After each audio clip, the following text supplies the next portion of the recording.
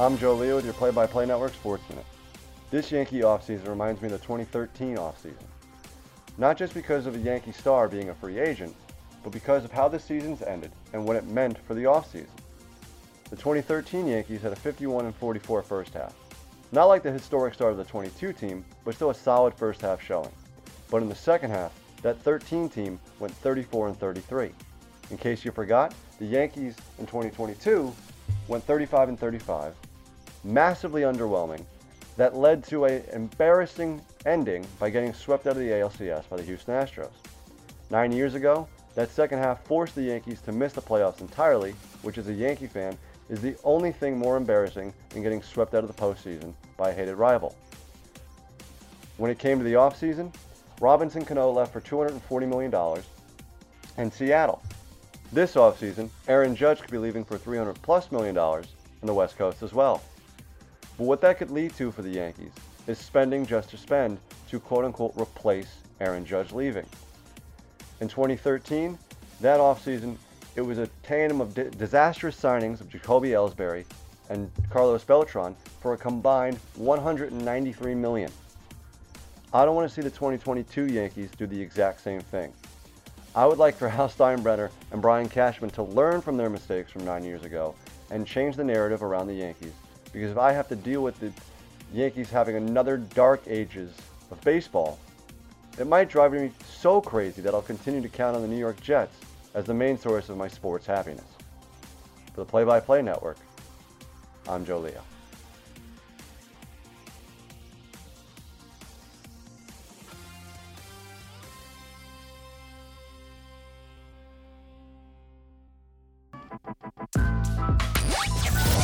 You're listening to the Grind Hours Podcast.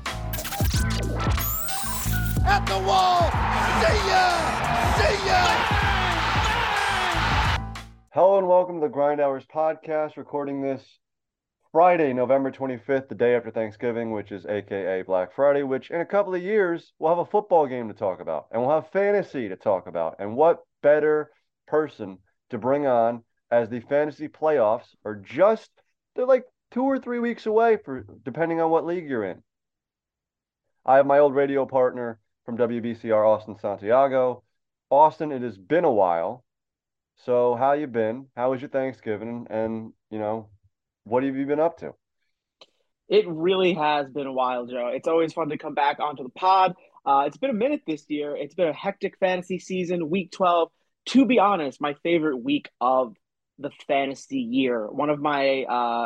One little thing about me is that one of my favorite things in the world is having dudes play on Thanksgiving. I love when my fantasy team is active on Thanksgiving. It makes everything great. So yesterday was a lot of fun. You can tell it's Thanksgiving weekend because I am at my parents' house, not in my apartment here in Brooklyn. This is clearly not my office. But yesterday was a lot of fun, a lot to break down. Some good fantasy yesterday. Felt like National Tight Ends Day Part 2 yesterday, though. With Schultz, yeah, but I had Diggs and I had Jefferson in one of my leagues. The other league was dormant. In my keeper league, I had or my dynasty league, I had Swift and Singletary and somebody else. I think I can't remember. For the life of me, I can't remember. Oh, Well, Thielen. yesterday I was riding with Jamal Williams, and I also had Stephon Diggs going. I had Nick Folk, who got me 15 points. So big shout out to Nick Folk. Oh We my love God. when kickers kick indoors. Apparently, Bass is the best kicker that's ever touched Detroit.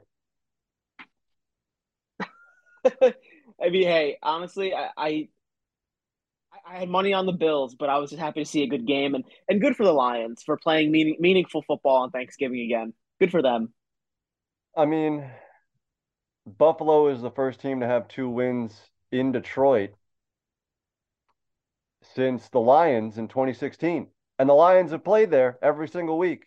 They first team to have back-to-back wins in Detroit since the Lions in 2016. Oh, it's so funny. That's great. I also had money on the Bills. I went 2-1 in my Thanksgiving Day picks. My Giants lock of the week had a backdoor cover, so that was fantastic to watch in real time. But to get to everything at hand, and the reason why I brought you on, I call you Mr. Roto for a reason. So, who is your late season waiver wire pickup? Because waiver wires are shutting down here pretty soon. Waiver wires are shutting down soon, and much to my surprise, you wouldn't think to hear this late in the season, but there's actually a handful of running backs that I think can propel your team to the next level for the playoff push. And let's start with an obvious one. It's Jeff Wilson. Jeff Wilson's a guy who a lot of people ended up picking up off of waivers later in the season. A lot of people dropped him because of the Christian McCaffrey trade to San Francisco. The 49ers did right by him and shipped him to Miami, where he immediately took over lead back roles. He belongs in lineups, all shapes and sizes, just a dynamic playmaker on a fire offense. I mean, anytime the Dolphins are playing or Detroit is playing, you want pieces of those games because they're guaranteed high scoring affairs, just absolute carnival games. Now, to another running back who hasn't proven himself as much as Jeff Wilson has this year, it's Chiefs running back Isaiah Pacheco. The rookie hasn't really established a role in the receiving game yet. We hope that changes, but he is certainly the lead back in Kansas City, especially with CEH now dealing with a high ankle sprain who's been placed on IR. So it's Pacheco's backfield to lose. Jerick McKinnon still has some receiving upside, but Pacheco should be getting the bulk of the carries. There is more risk with him. He is a rookie after all, and he just played the Chargers, and not every team is as bad as the Chargers' run defense, but he does have a very good playoff schedule, so definitely worth a flyer. And finally, another running back, late pickup, Rachaad White out of Tampa Bay. Report as of yesterday is that Leonard Fournette is dealing with a hip pointer and is very sore. He's also just been ineffective this year overall. So Rachaad White seems to have taken over lead back duties for now. Tampa Bay, a team that's surging, actually. You didn't put me on for gambling advice, but I believe they're like No. plus 1,200 to win the Super Bowl. I would sprinkle that. I mean, they're surging at the right time. Ah, And, you never know. But in terms of fantasy, Rachaad White, definitely worth a flyer. Might have just taken that lead back role in Tampa Bay. And even if he hasn't, they certainly trust him enough to warrant flex appeal. So there's three running backs that I think could really take your team to the next level for the playoff push. I have one guy that I think just because of the team he plays for, he's been massively, I mean, he hasn't performed at all. And I'm looking at it right now. He's only rostered in 33.2% of leagues, and that is Elijah Moore. Now, Mike White is back. He is the starting quarterback for now against, so definitely pick him up this week. Definitely pick him up this week. When Mike White was the main quarterback for the Jets last year, that's when Elijah Moore took off. He is Mike White's safety blanket, and they will. Mike White or Elijah Moore has not gotten the ball at all this year with Wilson at quarterback. He has complained. He's been benched for complaining about Zach Wilson being the quarterback. I expect a huge game from him against a banged up Chicago secondary. They also have to play Buffalo again. Buffalo secondary is terrible. Um, they're banged up. Minnesota is kind of banged up. They're okay. They're not great. They have Detroit, who can't stop anybody. They have Jacksonville, who's, again, not the best. And Miami secondary is getting healthier, but that's still not great either. So there are tremendous opportunities for him to get some looks. And if Mike White's going to be the quarterback from here on out, Elijah Moore is the number one target for Mike White. So for a Jets team that needs an offensive juggernaut, Elijah Moore could be that guy. He could be. It's contingent on who the quarterback is. Kind of similar to, well, not exactly alike, but we talk about wide receivers and how contingent their production is on who's playing quarterback. Look at a guy like Paris Campbell uh, Right. over in Indianapolis, who, whenever Matt Ryan's under center, gets 9 targets a game, averages 18 fantasy points. There's talent there. So I guess we have to wait and see. Do you think Zach Wilson will be under center again for the Jets this season. I personally do.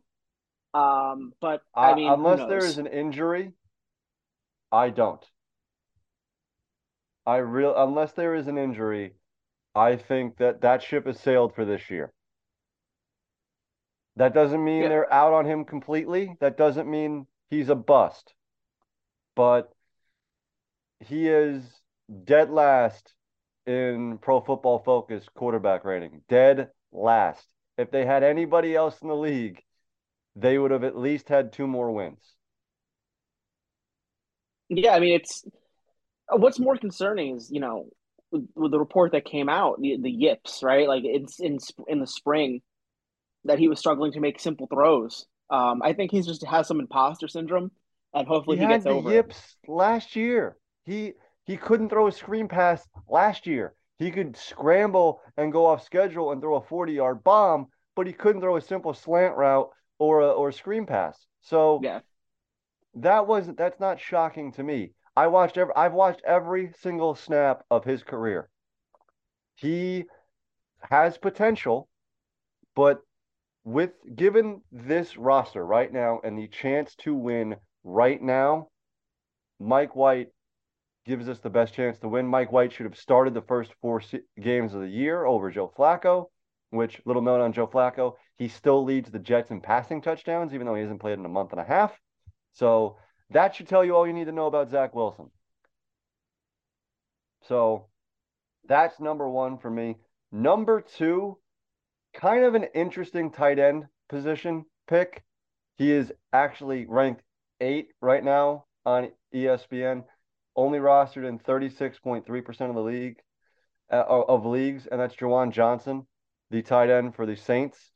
I think with Pitts going down, the inconsistency of George Kittle. Trust me, I'm a George Kittle owner this year. The boomer bust of Hawkinson. Am I forgetting anybody else? Other than Kelsey, which I was dead wrong about Kelsey. Kelsey's the top of the mountain, and everybody else is just kind of there. You don't really know who to go to. And Juwan Johnson, for a top 10 guy to be only rostered in a third of the leagues, just over a third of the leagues, I think that's tremendous value for a playoff run. Either quarterback, Winston or Dalton, really, really likes him as a target. He gets a lot of red zone targets too, which is tremendous. So go take a flyer if you're a Kyle Pitts owner. You don't really know what to do at your tight end position. might as well. I mean, the tight end is a rotating door every single Yeah, week unless you have Travis Kelsey or Mark Andrews, and the gap between Kelsey and Andrews is wide enough as is. So imagine the gap from number two, Mark Andrews, to every other tight end. right. Um, it's just a shot in the dark. The only tight end that is not expendable is Travis Kelsey. So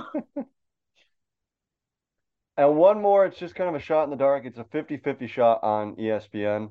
He's rostered in 45.8% of the leagues. I am actually really high on this guy, but again, it's a shot in the dark. It's a dark horse pick. It's a guy who's just a solid fantasy player year in and year out. That's Kenyon Drake for the Baltimore Ravens. That running back room has been in flux over the past couple of years. He's kind of been the passing down guy, and he gets a lot of receptions. So give me Kenyon Drake just as a dark horse pick. Again, I'm really high on him. I love him, and I really like what Baltimore is building. If you listen to the Monday podcast, I picked them to go to the Super Bowl this year. hmm. So I think Kenyon Drake is going to be a big part of that. So those are It's my so three. difficult. It's so difficult for me to own Ravens, and if to own a Raven that isn't Lamar Jackson or Mark Andrews, it's just such a revolving door offense. Trust me, because I had Gus Edwards on my roster for a long time, and I just could not get it right with him. I benched him, he went off. I played him, he did not so well, and now he's back from injury. Like, do I pick him up again? You just never know. It's just a three-headed monster, and J.K. Dobbins should be coming back sooner than later. So that's another mouth to feed. And that being said, guys like Duvernay and Demarcus Robinson uh, are quiet quiet, steady floor guys for fantasy Yeah. because he has to throw to somebody. So Well, I think that's the same with Drake. You're not going to get like 25 points a week from him, but you can get a solid 10 out of him, and you know that you're good for 10 points, and that could shift a week. yeah, Next up on the docket is a stay away guy, a guy who's been just rock steady the entire year that you're just like, I don't, I like trending away from him. this is a really tough question. You sent me this rundown last night, and I really was racking my brain trying to think like who do I want to stay away from? Who would I want to avoid? Someone that's been solid all year, and honestly, it's the best answer that I could think of, the most honest answer. It's hard for me to even admit this because he's been so good to me this year. He was in my lineup yesterday. It's Jamal Williams. Yeah, And it's tough to say. Jamal Williams, I believe, leads the league in rushing touchdowns. I do know that Jamal Williams has more rushing touchdowns than the Denver Broncos. So, and it's crazy to think, but I'm watching yesterday, and I'm satisfied with what he did for me yesterday. Right, he got a touchdown early. He had about 80 yards from scrimmage, but he's not the most effective back. If you're lucky, his best run yesterday was for 24 yards, and that saved his day yeah, yesterday. yep. If he didn't have that 24-yard run, you're looking at a very mediocre day. DeAndre Swift is healthy and, had a touchdown taken away from him by the By an skin of his inch. knee. Yeah, And it's they're trying to implement him back into the offense. DeAndre Swift is clearly the more talented back, just lacks volume. And also, Justin Jackson saw a lot of snaps yesterday. He wasn't very effective. He's clearly the weakest back in that room, but he saw a lot of snaps. So we're looking at a three-headed monster at running back. And yes, you can throw Jamal Williams into your lineup, into your flex, or in my case, because of injuries, my RB2 spot, and assume and hope that he's going to get that goal line work. But come playoff time, I don't want to be reliant and hope that the Lions get into the 5 yard line and hand it to Jamal Williams when they could just as easily draw it up, play up for Swift, who will get into the end zone much easier than Jamal Williams. And that's the thing I've noticed too. Against the Giants, Jamal Williams scored 3 touchdowns, and then they gave DeAndre Swift a sympathy touchdown towards the end. yep. DeAndre Swift untouched. And yesterday, if his knee doesn't hit the ground, just a stellar run into the end zone. So, unfortunately, the one thing that trumps talent in fantasy football is volume. And I'm afraid that Jamal Williams is going to lose that volume over the next couple of weeks to the more talented back in DeAndre Swift. And I don't want to rely on him come the playoffs. This hurts me because this is the reason why I thought of this segment, and I'm just gonna have to close my eyes because I'm gonna start him, but I don't want to. And you might think I'm crazy for this, but my guy's Nick Chubb, Wow. who he has been the backbone for a lot of people throughout the years and a lot of people this year. For a large portion of the year, he was like the third best running back in fantasy. There was at a point where he was the best running back in fantasy. So my reasoning, however, is because this week he plays Tampa. Nobody can run on Tampa. Next week, Deshaun Watson comes back. So Watson is going to want to prove to everyone that he can still play, and they're going to throw the ball. And then their season's pretty much done. They're 3-7. They stink. They're not good. Nick Chubb is like that meme where it's the Lamborghini next to the trailer park? Sure. That's who Nick Chubb is in the Cleveland Browns offense. He is arguably the best running back in the league when he is right. Because nobody can bring him down. He is Derrick Henry-esque. But for like you just said, volume, it's going to diminish because of Deshaun Watson's return to the lineup. And RIP to both of our mentions because we just mentioned Deshaun Watson, but I think that's a real thing. I think Stefanski is going to look at him, and Watson's going to demand to throw the football because, again, their season's done. And when your season's done, more often than not, you just don't run the football like you used to earlier in the year. So, again, I hate to do it. I'm going to lean on him. I'm just going to close my eyes and keep him in my lineup every week and hope for the best. But I would steer away from Nick Chubb, who is, I mean, he's a lot of people's number one running back. And that could be scary to a lot of people, but I don't like the way that his season is trending. Hmm. I've never drafted Nick Chubb. I've never been a Nick Chubb owner. I think I've always been afraid to because I know Kareem Hunt is there. So I mean, up until this year, I didn't like the idea of having a guy that's like in a split backfield. But I mean, this year he's definitely separated himself from Kareem Hunt and made it look very convincing. But yeah, I mean, it's an interesting take. I mean, I'm very curious to see what happens. I'll certainly be watching the Browns game next week.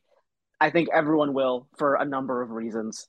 As morbid as it is, I know we're all curious to see what this offense looks like with Deshaun Watson. So, I mean, a lot of people are going to hate watch it and just see how many people boo him in Houston, but you know, that goes beyond the football field. And we're going to transition here a little bit to the NBA.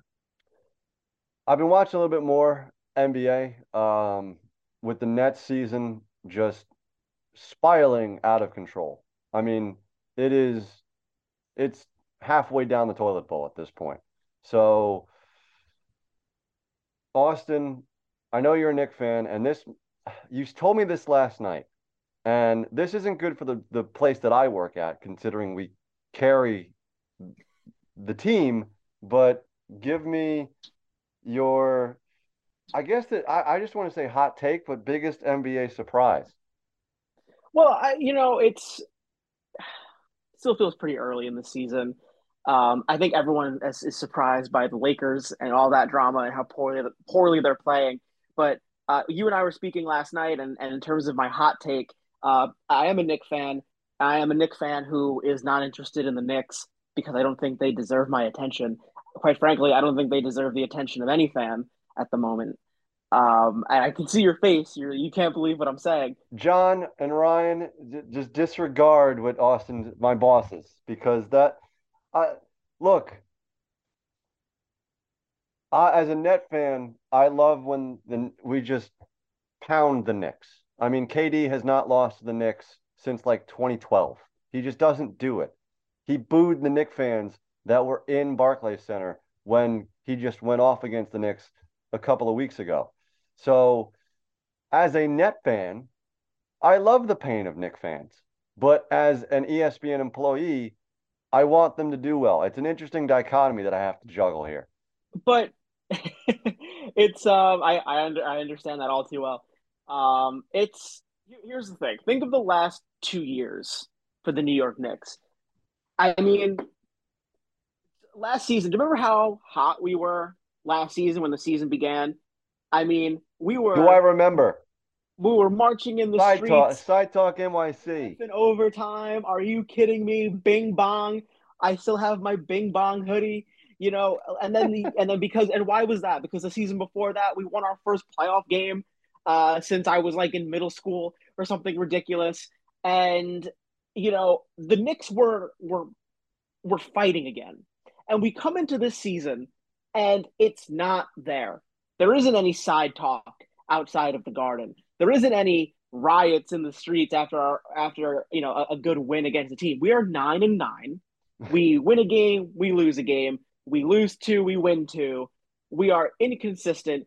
We had 2 years of genuine interest and fight for this franchise that we have not seen in so long, and we did nothing in the offseason. We got Jalen Brunson, who's a very talented guard. I'm happy he's on the team, but that's all we did. And we're seeing flashes of our talent, young talent. Obi Toppin is struggling right now. We let up 145 points to the Thunder a couple of days ago. Does this team really warrant the attention that they've garnered over the last 2 years? They just have dropped the ball so bad.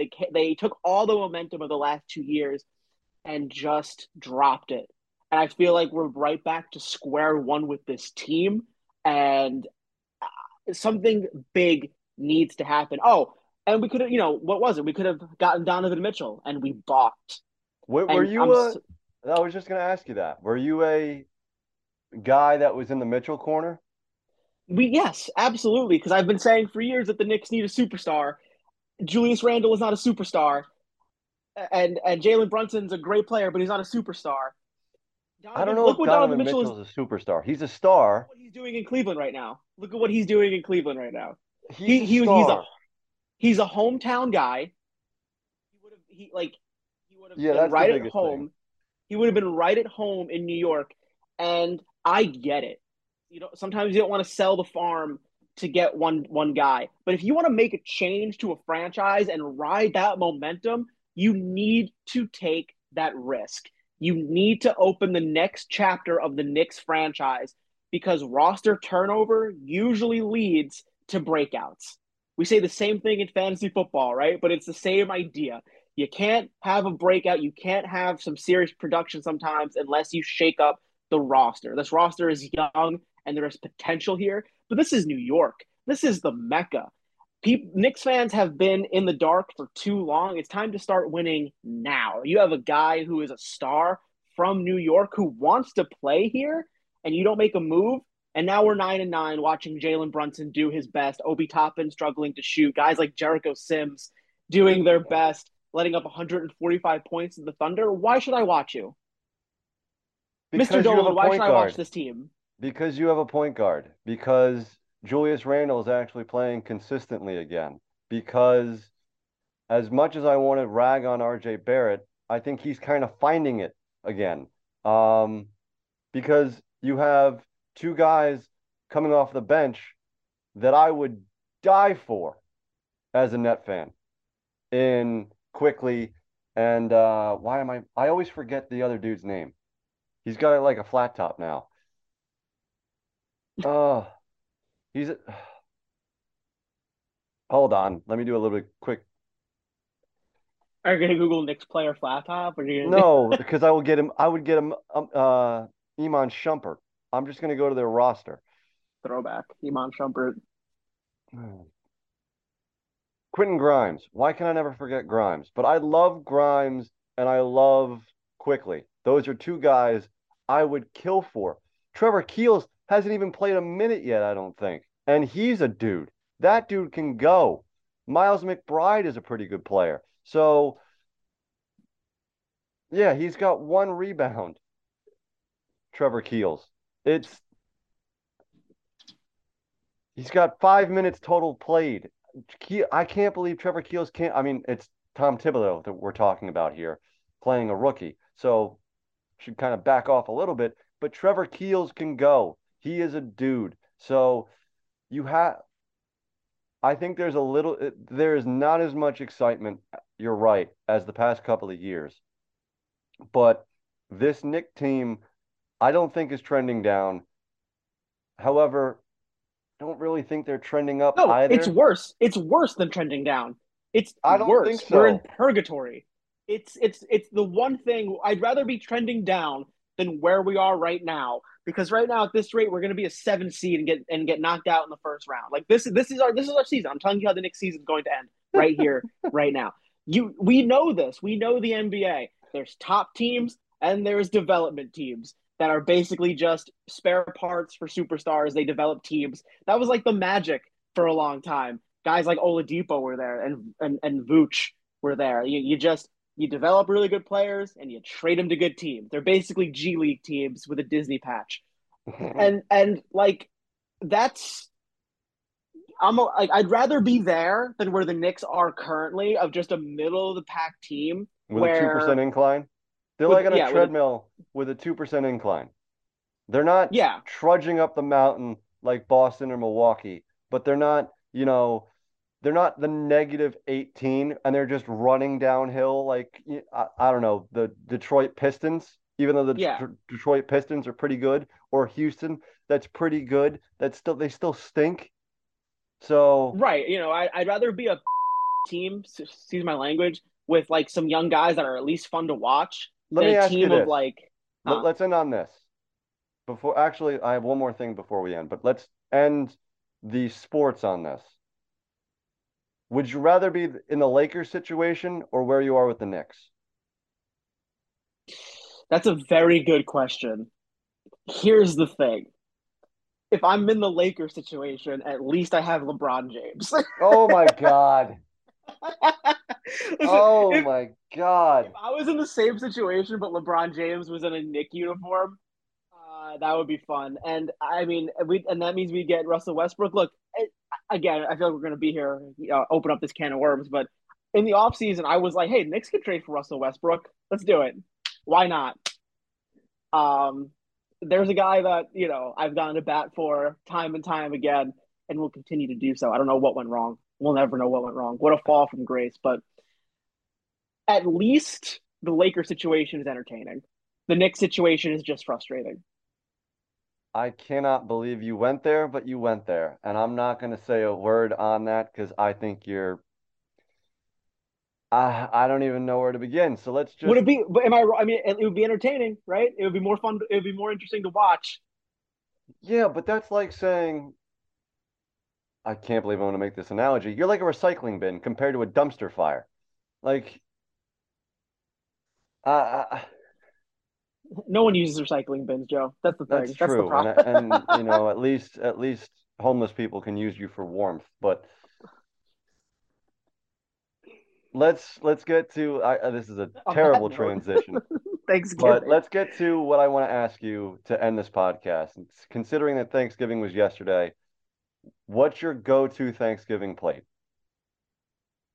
You want me to like list everything, or just like my go-to food? No, like when it's dinner time, you're lined up and you're ready to go. What's the first plate look like? So, yeah. So, I mean, we had a whole burger yesterday. We had the whole turkey, and the turkey is the smallest thing on my plate. I am least interested in the turkey. It is all about the sides. So it's probably like 5% turkey, 10% stuffing, and then the rest of it is just an amalgamation of candied yams, cranberry sauce, um, and biscuits. Like that's always when I go to. But the main event in my house growing up, it's always the stuffing. It's the Santiago bacon stuffing. It's what we do, Oh, and that's the main event always. So I'm a big stuffing guy. How about you? I'm a stuffing guy as well. Um, Really quick, because I'm gonna give my Thanksgiving plate in the next segment, unfortunately. But are you a homemade cranberry sauce or are you a canned cranberry sauce? Oh, give me ocean spray all day, every day. I want. I'm opening that can and letting it slide out, and we Yes, and we got it. yes, And like I'll eat either from the can, but I very much prefer like like the full like discs of cranberry yes, sauce. absolutely. I could not agree with you more. And you gotta swing that bacon stuffing recipe because that sounds tremendous. Dude, it's a classic, and I mean, I'm literally it's Black Friday, so I'm gonna be once we're done here, I'm gonna be hitting the stores. I will be stopping at a grocery store. I will be getting rolls. I will be putting my entire Thanksgiving dinner into a pan, making it hot, and putting it onto a sandwich. That's what it's all about. That's the best part of Thanksgiving is the day after. So, because you get to enjoy the food without all your family there, it's great. So that's what it is. All right, Austin, I think that's a good place to end. Tell the people what you got going on, where they can find you, all that good stuff. Yeah, as always, good to be back on. And you can find me on Twitter at Air Santi, AIR underscore Santi, Instagram, Austin underscore M underscore Santiago. Hell, even hit up my LinkedIn if you want. I'm always trying to like be active on there, show off the work that we do over at CBS News. And with that in mind, I hope you had a great Thanksgiving. In case I don't see you, have a very Merry Christmas and best of luck in the fantasy playoffs, everyone. Godspeed. Austin, I hope I have you on before Christmas, but given the world in which both of us have jobs in, um, we'll see. But again, I hope to have you on as Great. Cool. well. You know how it goes. I I'm do. not. I know all too well how it goes. I'm not going to sit here and BS you. I know you know how it goes. So I hope to have you on as the fantasy playoffs go and see how your fantasy playoffs are going because I am all but clinched in 2 out of the 3 leagues. So 9-2 in both of family and friends league. My dynasty league started off great, 4-0, and then lost 7 consecutive weeks. So not fantastic. The Cooper Cup injury really torpedoes my season. But hey, at least I have Justin Fields in that league. So that's something to look forward to. Hopefully he plays. Well, not this week. I hope Mike Yeah. White scorches earth. But anyway, thank you so much for coming on. All the best to you and yours for Thanksgiving, and I will talk to you soon, man. All right? Talk to you soon, Joe. Feed Hudson Valley is a regional food rescue and harvesting network in the Hudson Valley operating through Dutchess, Orange, Ulster, Columbia, Greene, Putnam, and Sullivan counties. It links donors of prepared but unserved food and fresh produce with nonprofits and food assistant programs through an app assisted network of food donors, volunteers, and feeding agencies. Feed Hudson Valley facilitates the harvesting, processing, and distribution of locally grown or produced agricultural products, self-stable food donations, and prepared nutritious foods. The app used is called Chow Match, and it is easy for volunteers to download and use. Among the donors are restaurants, farms, food makers, stores, hospitals, and universities. The food assistant programs include food pantries, soup kitchens, and shelters. Volunteers are matched through the Chow Match app when a donation is available. They can indicate that they are available to make a run and then pick it up for a donor and deliver it to the agency. The Feed Hudson Valley Network currently includes over 300 volunteers, 130 donors, and 95 receiving agencies. Last year, on average, Feed Hudson Valley rescued and redirected over 12,000 pounds of food each month. Feed Hudson Valley could use more donors and volunteers. To learn more and sign up, visit feedhv.org. Again, that's feedhv.org. One more time, spelled out, feedhv.org. Now back to the podcast.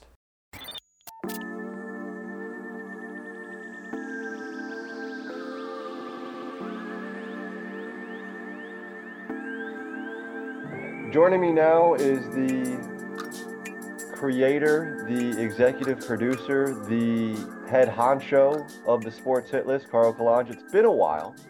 We are both busy men and, doing what we have to do on our given days, but catching up after the holiday. We're recording this on Friday, November 25th, which is Black Friday, just before 11 o'clock Eastern. And Carl, again, it's been a while. So how are you? How was your Thanksgiving? Thanksgiving was great, man. How are you, man? We've been just busy, staying busy, working on different docs, teaching, living the dream every single day. Yeah, I'm seeing the baseball doc. Is that almost done? Not yet. I still got some interviews left to complete. I've been teasing it a little bit. I've been dropping some quick teasers here and there. Just a lot of footage. I may drop one today just to play with the people, Can we is there like a soft release date, like fall 2023? I'm thinking maybe spring 2023. That's what I'm thinking. Maybe okay. May or June. I didn't know how far along you were just because of the teasers that you drop. I know how you work. Yeah. So like I said, all the B-roll is shot. The interviews is what I need to really get done. I haven't done any interviews yet. So once I get those done, I think I'll be in place to, make some magic. So I'm excited for it. And I can't thank Emily enough for continually pushing me to do more documentaries and do, my own thing and have releases for it. And it's been great. No money's been made, but just the fact that I could have an impact on people has definitely, helped a lot. So I'm really proud of the work that my team and I have been able to do in documentaries. It's been amazing. That and you hone your craft. If it's anything like the Master Joe documentary, I'm game for this. Thank you, sir. Thank you. Appreciate you, man. Thank you. But when I have you on the line, I have to talk your Celtics, even though it pains me to do it as a Net fan. And we're not here to talk about my Nets today. That's a different story. They are down the toilet, and there's no chance of there's a chance of reviving the season, but it's very, very dark days to be a Net fan. But your Celtics, to me, in the limited time that I've actually seen them play, I've seen them play, I want to say, 3 full games and a half. They're the best team in the league to me, without a doubt. Tatum is on like a LeBron 2011 revenge path where he says, okay, I got the taste of what the finals is like.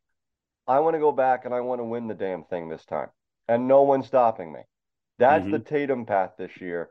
So for me, I think he's the way too early MVP. I also think the Celtics are, without a doubt, the finals pick right now, just based off of their play. What do you say to that? Well, I will say this, though. I literally just had this conversation with my brother about 20 minutes ago, and we were talking about the MVP race. And, he's saying, Luka's prime. The NBA is trying to spoon feed us Luka. We know they're pushing the international. The last 4 MVPs have been completely international. And my brother's saying they're going to push it because they want more of the European views. And this is what the NBA is feeding us. I think Tatum has a dog in this fight that they need to, shift it back to us Americans. We should take it personally that these Europeans are coming in and stealing our MVPs.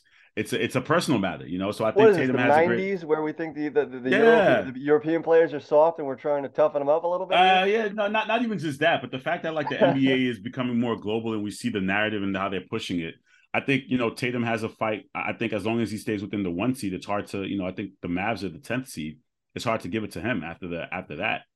So it should go to Tatum. I think the Celtics are playing great, especially after what happened to us over the summer with Ime Udoka and being able to bounce back. And not to mention Robert Williams still hasn't played a game yet. He should be back by Christmas. So they look great. And I'm not putting all my eggs in one basket, but the only team I honestly fear in the East are the 2021 champs, the Bucks, because I don't think they have Chris Middleton just yet.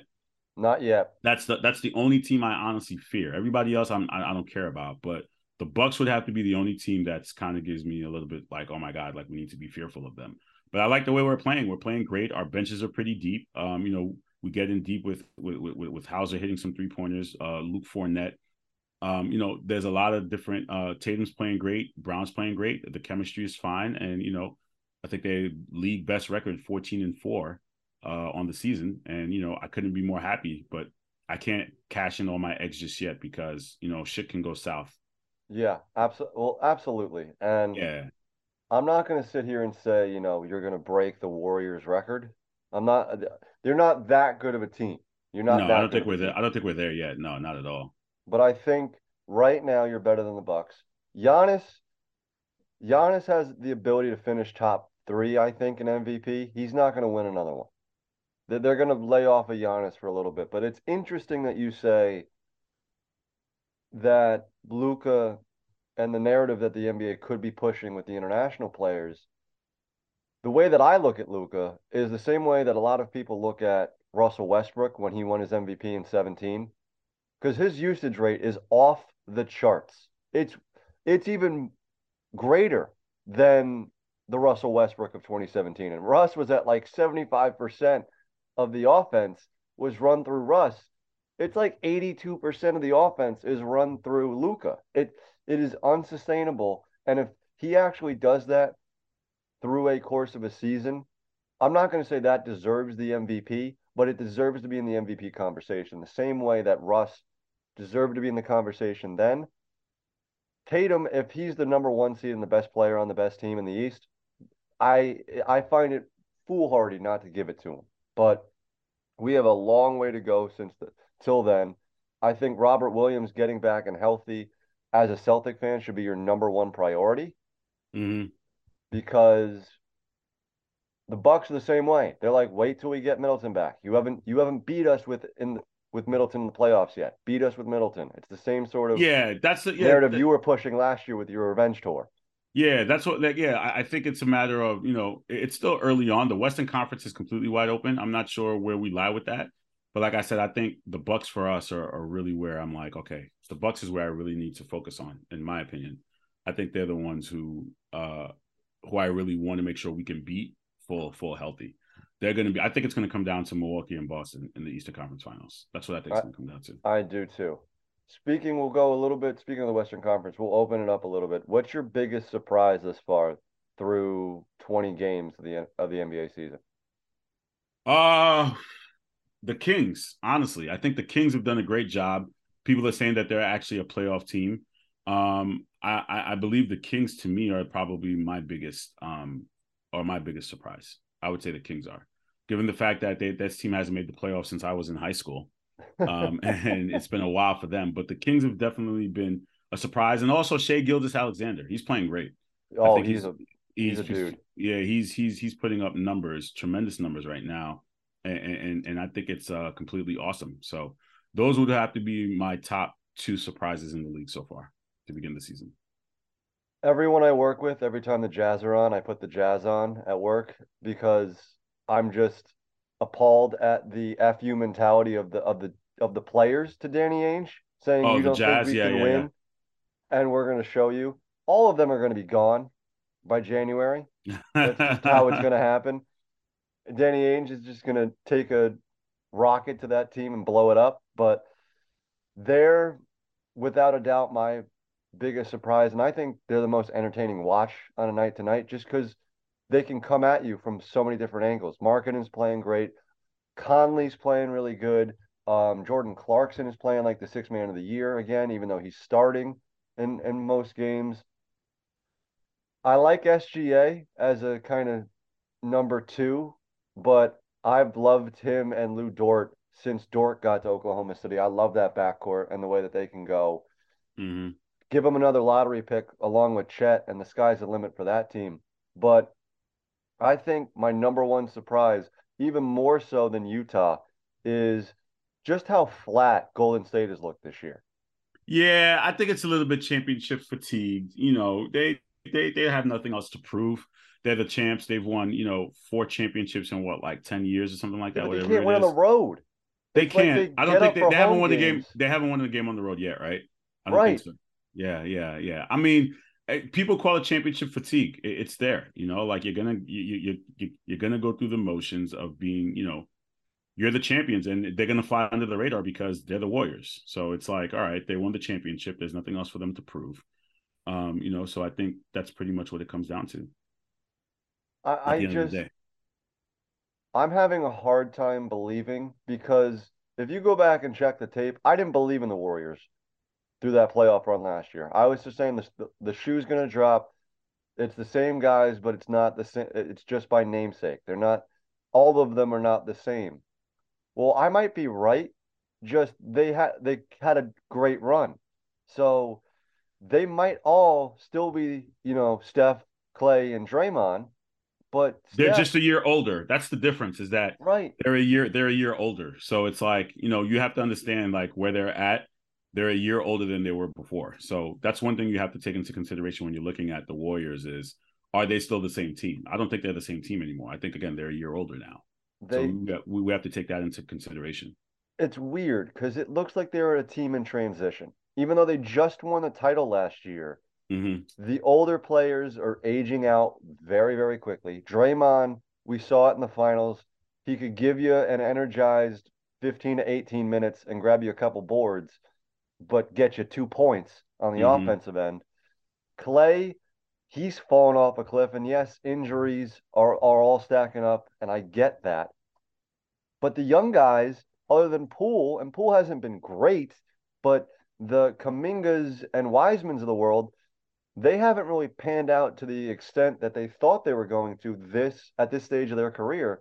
So they're kind of in a transition period where if Joe Lacob wants to be the dynasty of 10 years, those young players have to step up in a major way. Yeah, they have to figure it out. But like I said, they're the champions. They're going to fly under the radar. So it's going to be like, all right, we'll see what ends up happening. I mean, we're still only 25% into the season, so I'm not too worried about the Warriors. They could turn it off and on whenever they want to. We've seen that with championship pedigree before. So that's not one for concern just yet, because we're still in November. We're not in December or January yet. I'm not too worried. When the Warriors want to turn it on, they can turn it on. I think it's just championship lag, honestly. I'm not gonna, hit the panic button yet, but there are faint orange lights of concern flashing for me. That's a good way to put it. I don't know yet. We'll see. I can't, like I said, I can't sit here and say anything yet because they haven't. Not yet. Just not yet. I get where you're trying to go with it, but I'm not going to put the concern on them just yet. Carl, last thing before I let you go, because it's the day after Thanksgiving and that's my favorite holiday. What is if you're pulling up to Thanksgiving, what's your Thanksgiving plate looking like? Your first Oh, plate, not oh, the my second first, or the third, first plate from the last first night. plate. First plate from last night, we had to have the yams with the marshmallows on it, mac and cheese from my sister-in-law, which is great. My wife's lasagna, turkey, potato salad. Yeah, I'm about to actually have a dinner date right now or a lunch date with my wife to finish some leftovers. So that's all on my plate right now. See, Thanksgiving leftovers there's a couple of things I have to say before I let you go. Thanksgiving leftovers, undefeated. For Two, sure. you get brownie points for having lasagna at your Thanksgiving because as an Italian American, we do antipasta and lasagna about 2 o'clock. Now I worked all day yesterday, so I didn't get to go to Thanksgiving Shout out dinner. to you though. I have my leftovers on Saturday to get to. So we do antipasta and lasagna about 2 o'clock, 1:30, 2 o'clock, just as um the noon game is going into halftime. Then about 6:30, we have regular Thanksgiving dinner, and then about 8:30, it's dessert. So that's why I love it so much is just because there's three courses and you go just balls to the wall and you're stuffed. It's a food coma by 8:30, so big ups to you for having lasagna at your Thanksgiving table. I said it yesterday on the air on when Ty Butler was filling in for the K show. My number one go is my grandmother's sweet potatoes. They are just I don't know what the hell she puts in them. That they are tremendous. And then the number one ticket item at my family's Thanksgiving, I gotta have mashed potatoes. I gotta have the canned cranberry sauce. Come at me all you want. That's I think the best stuffing, whether it's ham or turkey. I'm gonna do that, and I gotta have. It's a little weird, but it's turnips. My other grandmother makes a little bit of mashed turnips. Her and I are the only ones that go for that, but that's also on the first plates. That's my Thanksgiving plate. That sounds pretty good, man. I can't lie to you. Thanksgiving, but the true holiday for me is always Christmas. That's what I really get ready for. That's what I really love. I think Christmas is a little bit better. But I hear you, but the three things I love: family, sports, and food are all there for me, and that's why yesterday is, I think, the best day of the year. But amen Carl, I'll to let that. you go on that lunch date. I'll let you get to the leftovers, and Appreciate you, man. Listen, man, it's always a pleasure. Keep doing your thing with ESPN. You guys are complete inspirations. You guys out here, doing your thing. It's amazing to see. So continue working, man. Continue I striving for would the say best. likewise what you're doing with your brand with the hit list and everything like that. Keep doing that. And speaking of the hit list, tell the people what you got going on and where they can find you, all that stuff. Just check us out, Sports Hit List. We got content 5 days a week. Like, share, comment, subscribe. The Sports Hit List, Sports HL. Those are our handles. You can find all of our content anywhere. So just please support the brand. Please do. Really appreciate it. Carl, enjoy the leftovers. I'll talk to you soon, man. All right? All right, man. Be well. A lot can happen in 7 minutes, and luckily, that's how long it takes me to tell a story. My name is Aaron Califato, and I'm the creator of 7-Minute Stories. I'm proud to partner with Evergreen Podcasts, and I'd like to invite you to join me on this journey. I'm going to take you on some crazy roller coaster rides using my unique extemporaneous storytelling style, and together, we're going to try to make sense of the world, all through the art of storytelling, and all in approximately 7 minutes. SeatGeek is the #1 ticket app for buying and selling tickets. Sports fans, music fans, comedy fans, theater fans, fans of tickets. Use my code GRINDHOUR to get into the building to get yourself a seat. Again, that's code GRINDHOUR at checkout for $20 off your first purchase at SeatGeek.com or the SeatGeek app. One more time, code GRINDHOUR. That's GRINDHOUR you are at checkout.